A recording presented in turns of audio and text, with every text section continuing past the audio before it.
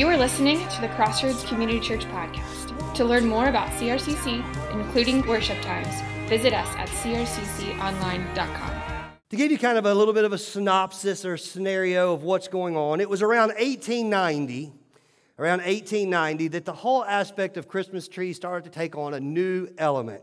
If you remember in the previous messages, I talked about how this is of German descent and how that German tradition came over. To give you a specific time frame, it was during the Revolutionary War that some German mercenaries who were fighting for the independence of the United States came over and they settled in the Pennsylvania area. And they brought this tradition that they called paradise trees.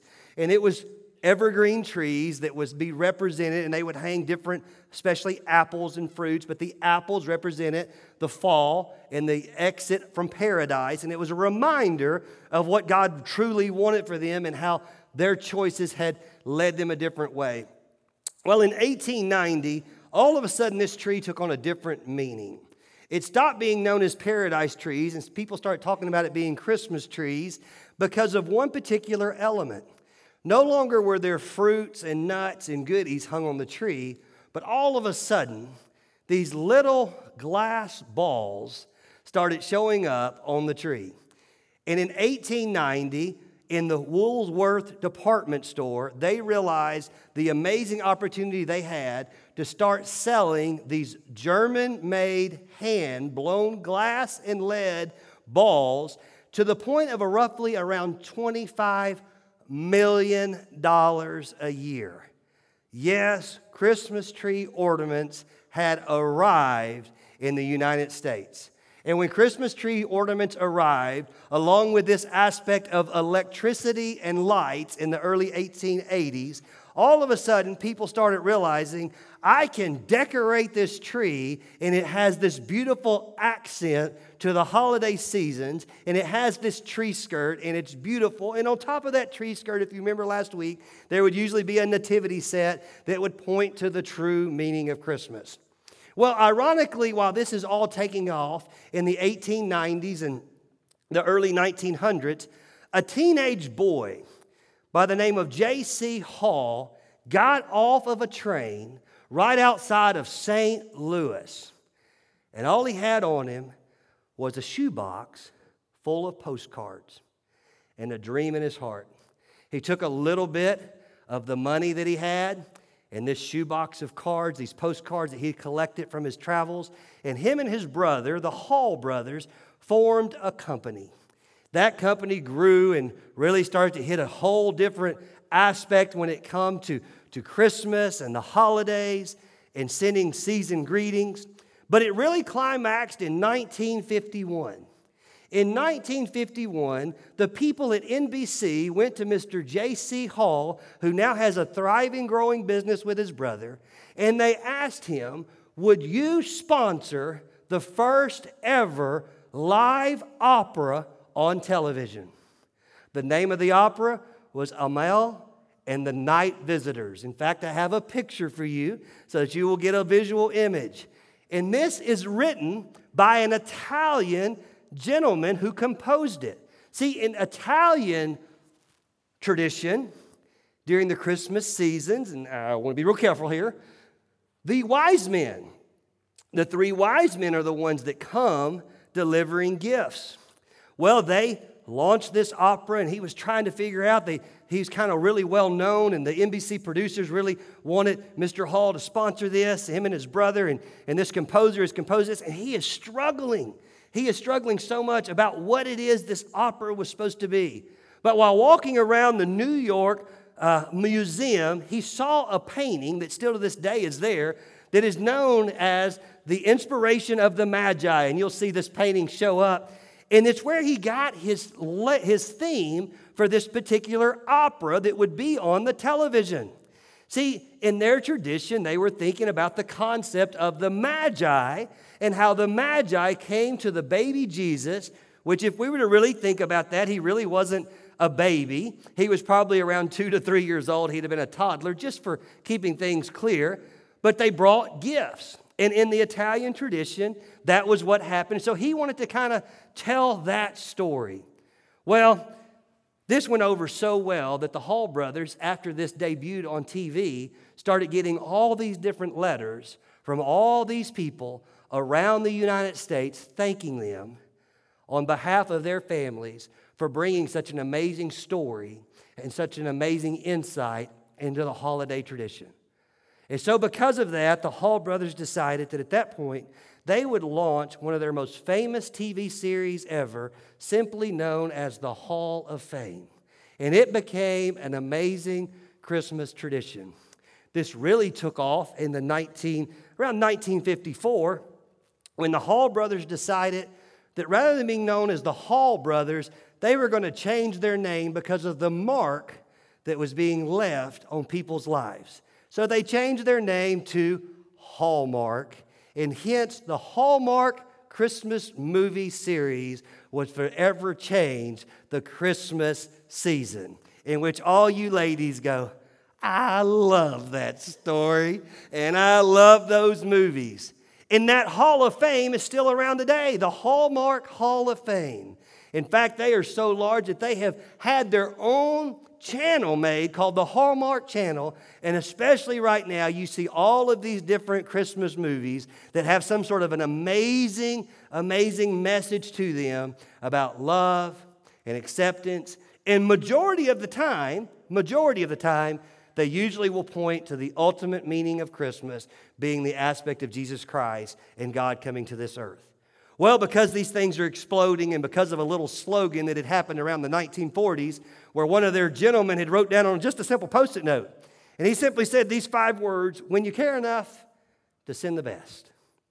All of a sudden they realized that this aspect of no longer being postcards in a shoebox, but they could start launching greeting cards, and their most famous greeting card line is known as the Shoebox Series, because of the shoebox that J.C. Hall had when he got off that train in St. Louis. A little side note, the aspect of revitalizing downtown areas was one of the founding things for the Hall brothers. Because J.C. Hall, when this stuff exploded in the 1960s, decided to go to a rougher part of St. Louis and revitalize that city by putting his business right in the middle of it and bringing worth to an area that some people would say was worthless. But what really happened, what was intriguing, was in the 1970s. 1973 to be exact. Because the aspect of ornaments had exploded, and all these people were buying these glass balls, and all of a sudden this was a competitive thing. It used to be just these German handmade, made of lead or glass ornaments, but now all around the world people had realized the amount of money that could be made by Christmas ornaments, and it only made sense for the Hall brothers that since they were such a major part of the Christmas season, that it was time for them to get into the business of producing ornaments. So in 1973, the Hall brothers, after they had gotten together, launched their very first ornament and started a series that still exists today known as the Keepsake Ornaments. And all of a sudden, ornaments went from the concept of decorative and beauty to actually having something of meaning. In fact, that very first ornament, 1973, looked exactly like this. You ever heard of the word precious moments? Well, that's where it came from. Because the Hall brothers, a.k.a. Hallmark, decided, and I just want to read for you, things that they believe would motivate people when it came to decorating their Christmas tree and what it stood for. And here's what they wrote. According to Hallmark research, the top 5 reasons for buying and displaying Christmas ornaments are: number 1, to commemorate a milestone. Number 2, to recall a special memory. Number 3, to represent a child or grandchild on the tree. Number 4, to one day pass along the ornament as an heirloom. And number 5, to express the individual's personality. See, all of a sudden, Christmas ornaments on a tree were more than just decoration. They actually meant something. In fact, for those of you that are curious, the longest running keepsake ornament that is still going today is what's called the Frosty series. They're in their 35th year. And if you go around, this is going to become such a big deal that in a lot of your cities, especially some of your small, quaint towns, they will have an actual Hallmark keepsake club that gets together and displays and talk about some of their ornaments. But all of a sudden, ornaments, they took on a whole new meaning. Speaking of those precious moments, little children, and I'm going to be real careful because I will cry if I drop this, but every year we have a little train with two little precious moment kids that goes on the Clark tree. And on the front of it, it says, or on the side it says 1997, and on the front it simply says, First Christmas Together. Yes, this is the ornament that me and my wife picked out, our first Christmas after being married in 1997. And ironically enough, there are other ornaments that along the way that fit this Hallmark thing. For example, this little blue sock with a bunny showing up, well, that little bunny represented baby Braden when he came into the world in December the 16th of 2002. And he was his first Christmas with us. The other things that have shown up along the way is amazing times, like I had Addie get these for me so you knew she would include herself. Baby's first Christmas, Addie Kate. And then there's other moments in life that seem to grab a hold of you and you remember. For example, this is from 2015. And it's simply a tree, and at the top of that tree it says, "We believe in miracles." And in the middle of it is a little picture with me and Brian, the last day we were leaving the hospital, when she went from 30 days prior of falling and not being expected to live more than 5 minutes because they didn't have much hope, to being a little baby that was walking out of the Children's Hospital of Atlanta on no medicines, on no sort of a struggle except for a little limp in her left foot, but no longer wearing hearing aids because God had healed her completely.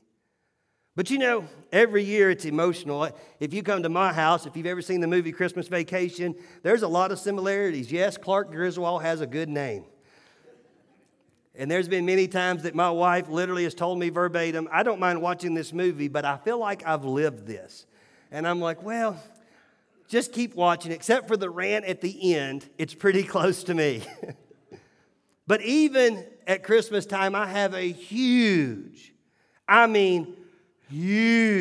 box that I pull down and I come down and I put it on the floor and I almost brought a rocking chair up here today and I almost brought that box with me, but it just was kind of cumbersome, so I kind of streamlined things. And the children know, and praise the Lord, they love their dad and they'll play my games, including my wife. And we sit around and they have to listen to the same stories over and over. When I pull out different ornaments, I say, oh, look, you know what this one represents? And all of them go, yes, and they tell the story of the ornament. And then they get to go and put their different one. But one of the ornaments that we put on the tree every year is actually you guys. It's the ornament that me and Amy picked out in 1997. And on the bottom, it simply says, Crossroads Community Church, 9/17/17. Thank you for being an awesome wife and partner, Mickey. And we think about you guys. But that's not the oldest one. None of these are the oldest. Ironically enough, at the Clark tree, one of the favorite ornaments that the girls like to grab is Amy Lou's Hello Kitty from when she was a child. And they go and they say, okay, it's time to get the oldest ornament. Who knows what that is? And they're all like, it's the Hello Kitty. It's the Hello Kitty. And I pull the Hello Kitty out of the box and they all laugh. And sometimes Mama will hang it on the tree. And sometimes she's like, Ellie, just go put that on the tree. And we've got so many ornaments that as we hang stuff on our tree, we no longer can fit on just one tree. We have 2 trees at the Clark house to display all these ornaments. But the point is very simple. What started out as balls and decorative and lead pipes, because of amazing people like Hallmark and the Hall brothers, and because of people in your family that make homemade stuff, and if you have a small child, they're bringing stuff home from school, and who knew that a little bit of paper and a little bit of glue and a little bit of glitter would be something that you'd keep for many, many years. And all of a sudden, stuff had meaning, right? And the older you get, you can look at that tree, and it's almost like a flashback. It's like all of a sudden the Christmas tree becomes more than just a piece of decoration and tradition. It starts telling your story. It starts telling your life story. Now, I want you to hold that thought as we dive into God's Word for a minute, okay? I want to talk to you about one simple concept that is a little bit unique. It's a constant theme throughout God's Word, and it talks about the authority of God. One of the central themes of God's Word is this aspect of God's right hand. If you were to look at the end, it talks about how Jesus Christ sits at the right hand of God. And it's a place in biblical times and even today that is known as a place of honor. It's known as a place of authority. And it's known as a place of comfort. And if you were to turn to Psalms chapter 16, verse 11, it talks about this hand. It says, "You make known to me the path of life. In your presence there is fullness of joy. At your right hand are pleasures forevermore."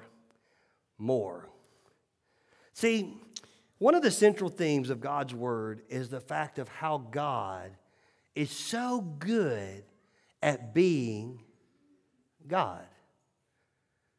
Now, I know you're thinking that may be the most duh, thank you, Captain Obvious, but it's amazing.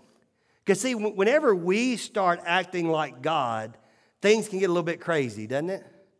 But when we let God be God and Him be Lord, and we sit in our position, when we know where our position is, it has a way of life to start to work itself out no matter what may come. No matter what children fall off of different chairs, no matter what new direction God tells you to go to stop one and launch another, no matter when things happen and you meet somebody special and you say, you know what, this is it. This is who I'm going to spend the rest of my life with. Or when all of a sudden you come home and you go to use the bathroom and somebody's left one of those little bitty tests out and you go, what? Is there something you need to tell me? And all of a sudden you go, I don't know what's next. But you know what's amazing is God does. God does. I want you to listen to me very carefully. Not only does God know, but if you'll be in your right position, it says, at your right hand, talking about God, are pleasures forevermore. I'm not going to read through it. They can put it up in the back.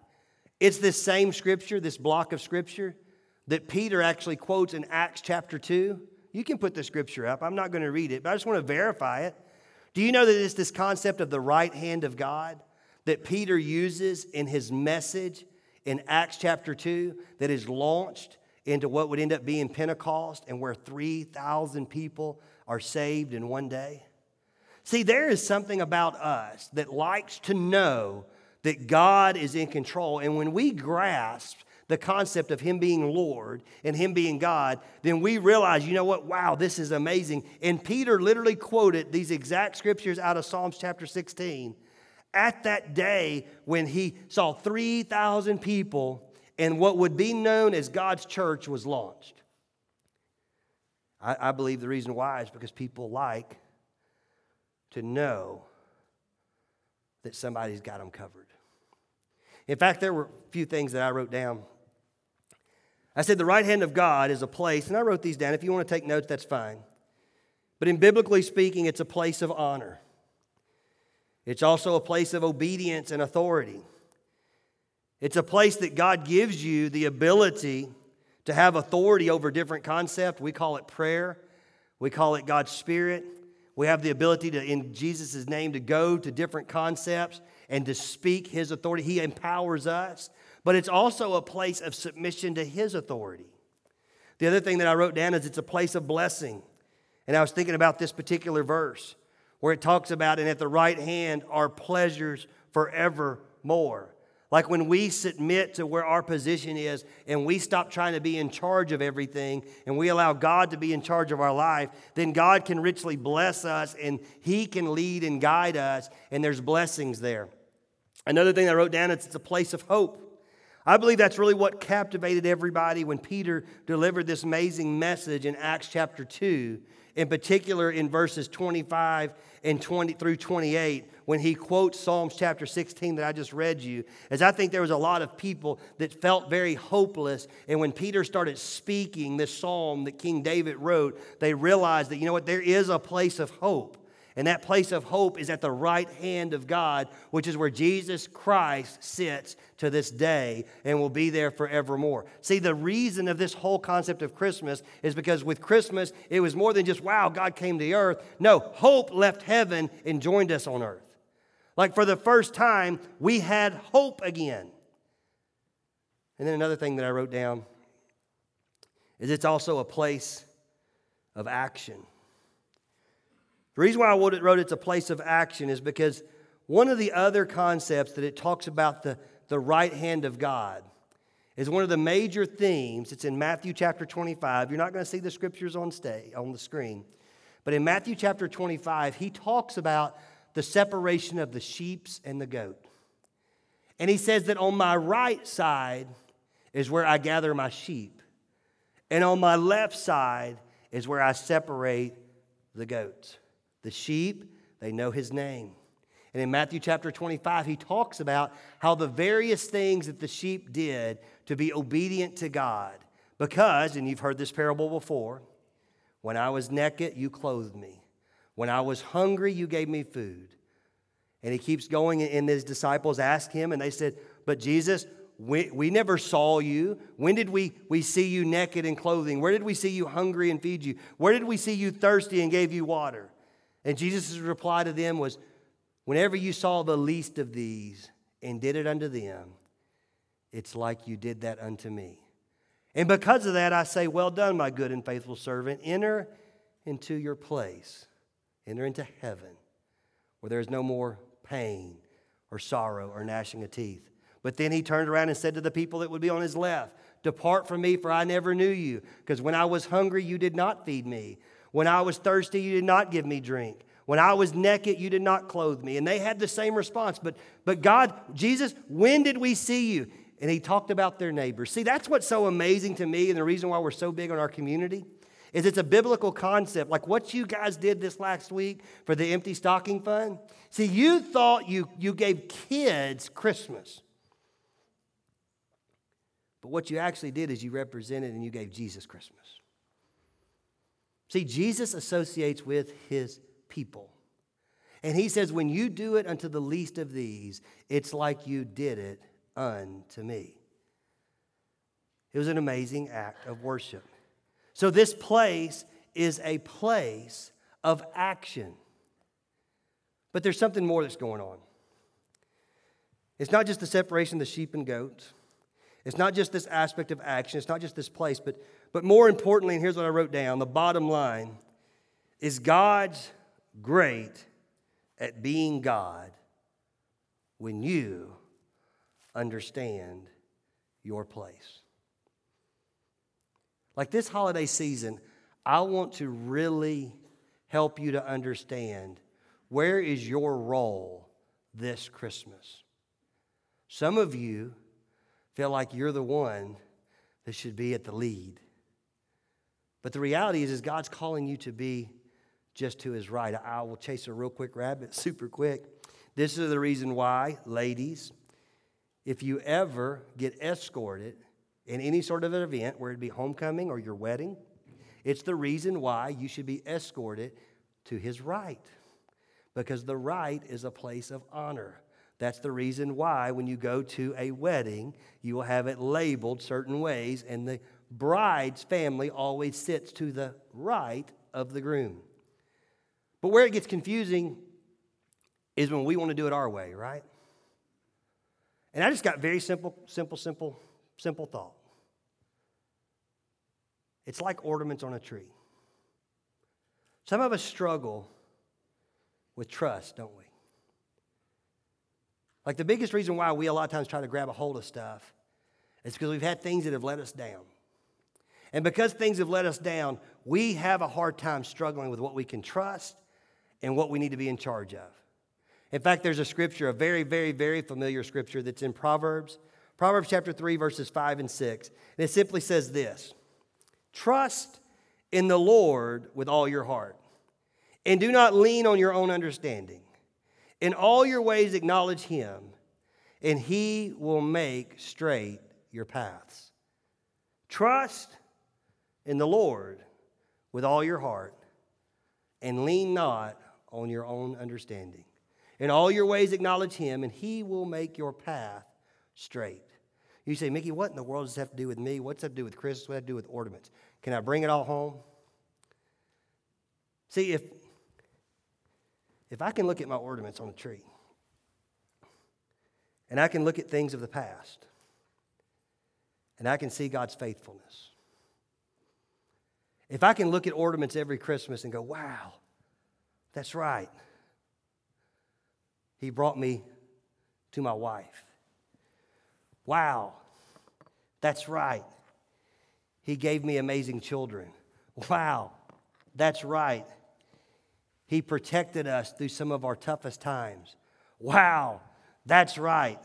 He has a calling on my life for me to know him better and to discover my purpose and to find freedom and to go make a difference. Wow, he's been with me ever since I was a child, protecting and guiding me. See, if I can look at my ornaments on a tree and I can see God's hand and I can see his faithfulness, then why do I have such a hard time trusting him? See, I don't want you to ever put up a Christmas tree again, just putting up the tree. In fact, for some of you, especially you that are a little bit older, you've stopped some of this. You start saying, oh, I'm just going to pass these. Hey, it's such I just put up, like we just do decorative stuff. Don't fall into that trap. Every year I'd get some of those special ornaments on, and I would tell my children, yes, all these ornaments that belong to you, when I'm no longer on this earth, you can have every single one of them. But as long as I'm here, one time a year when I set this tree up, as emotional as it may be, I need to put these ornaments on my tree so that every time I hang one, I can remember God is faithful. Yesterday at the empty stocking, I talked to a gentleman. He was talking about putting the ornaments on his tree. And he's talking about how emotional it was for him this year. Because in this year, literally all hell has broken loose in his life. He talked about battling cancer. He talked about having COVID and battling COVID. He talked about battling some heart issues. And in the process of all that, he lost his son. And he said as he was putting those ornaments on the tree, he said it was emotional to look back at all the different things and some of those ornaments, knowing that he was no longer with him. But he said this, it was amazing to me. I was sitting literally right outside on this little like loading dock, and we were talking. And he said, but you know, God is faithful. I wish he could be here today to tell you. Because when he was telling of all the things that happened in his life, you know what I wasn't thinking? Woohoo, man, God's faithful. I was thinking, man, you want a hug or something, man? Shoot. It's been a tough year. But that's not what he thought about. Can I tell you what I wrote in my notes? When it comes to ornaments, when it comes to your life, if you'll stop long enough just to think about it, listen to these words. If we can look at ornaments and it shows us that he has been faithful in the past, then shouldn't we be able to trust him today and give him our tomorrows? If we can see God's hand and see how he's been faithful, and we can look at our past and say, you know what? Mickey, there's one thing I know. God's been faithful. Well, then can we not sit here and go, okay, listen, if he's been faithful in the past, can we not give him our today? And if he's faithful today, can we not give him our tomorrow? See, ornaments are just glass balls that hang on a tree in 1890 that made somebody else a lot of money. But praise the Lord, 2 boys from Kansas City, the Hall brothers, realize it can mean so much more. And I think that's the next step when we talk about our tree farm. Because I believe a lot of times our issue is not just God faithful to his people. Our issue is just simply seeing it. But I don't want you to miss it. For some of you today, you just need to know that you can trust him. Like that scripture, as we put it back up, Proverbs 3, 5 and 6. Trust in the Lord, leaning not on your own understanding. You just need to know, can I trust him? Well, I want you to do me a favor. I'm not going to trick you. Just do me a favor. Shut your eyes. Block out everything that's around you. Don't think about the amazing decor. Don't think about the ornaments. Don't think about the trees. I just want to ask you a very simple question. Have you seen God be faithful to you in your past? Yes, there's been some hellacious days. Yeah, there's been some days that you may have felt like you hit rock bottom. You may have lost some loved ones that you still struggle because of the amazing life that they meant to you and what they represent in your life. You may have went through some extremely tough times. May have been financially, may have been relationally, may have been, I don't know. But can you answer this question? Has God been faithful to you? If you answered yes to that, all I want you to do is trust him today and for your tomorrow. Open your eyes and look at me. You know, all these ornaments are pretty cool, and I'm going to do this easily because, again, if I break one of these, you'll see a grown man cry. But as you go through and thinking about trusting him for tomorrow, can I tell you the power that God has? He has some unbelievable moments that he just needs you to get to.